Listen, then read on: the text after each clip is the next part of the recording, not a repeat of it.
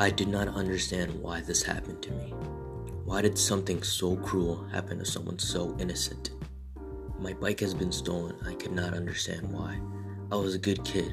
I did my chores and I was well behaved in class. The bike being stolen left a bike-sized hole in my heart. The bike thief not only stole my bike, but also my innocence. That bike being stolen showed me the simple injustices of the world that can occur for no good reason. But that cynicism and poor thinking led to a mistake that could not be taken back. From Child to Cynic by Manuel Lopez.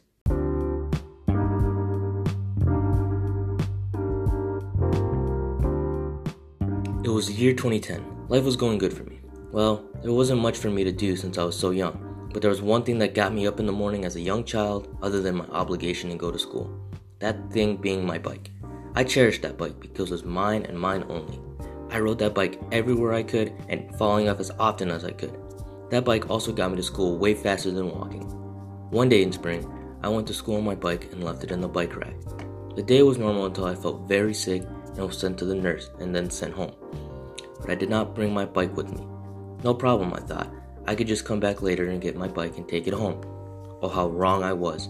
When I got back to school, my bike was gone. It was taken and no signs of where it would be.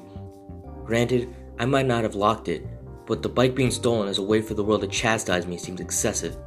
I went through the 7 stages of grief very quickly that day. First, I was shocked the bike was not there. That feeling that came over me when I didn't see my bike on the bike rack is a feeling I will never forget. But then, I didn't believe the bike was gone. I thought, maybe someone put it away because no one came to pick up the bike. I was wrong to think that. After that, I felt extremely guilty because the bike being stolen was my fault because I did not put a bike lock on my bike.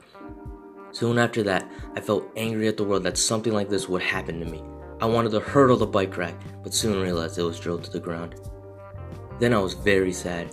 The bike being stolen was the worst thing that happened to me and made me wonder what I will do next. I started to get a clearer mind and was thinking of ways to get my bike back, but I soon realized that the bike was gone and there was little I could do about it. But a couple of days later, something happened when I was walking home from a friend's house. I saw an open garage door, and in the garage door was something I could not believe. It was my bike, and it was right under my nose the whole time, so I thought, it's not stealing if it's yours. So I walked in the garage, got on the bike, and took it home. The sense of pride I got was something that cannot be described with words, but as I was checking the bike over my garage, I noticed something. It didn't have the sticker. The sticker was something I put on the bike chassis to personalize it. Suddenly, 1,000 thoughts started racing through my head. Some of the thoughts had the ideas of returning the bike somehow, but one thought that kept on coming back was to keep the bike. The thought was that the world has taken from me, and the world was giving me a chance to take it back. I now know that returning the bike was the worst possible solution, but in the moment, it seemed like the best option.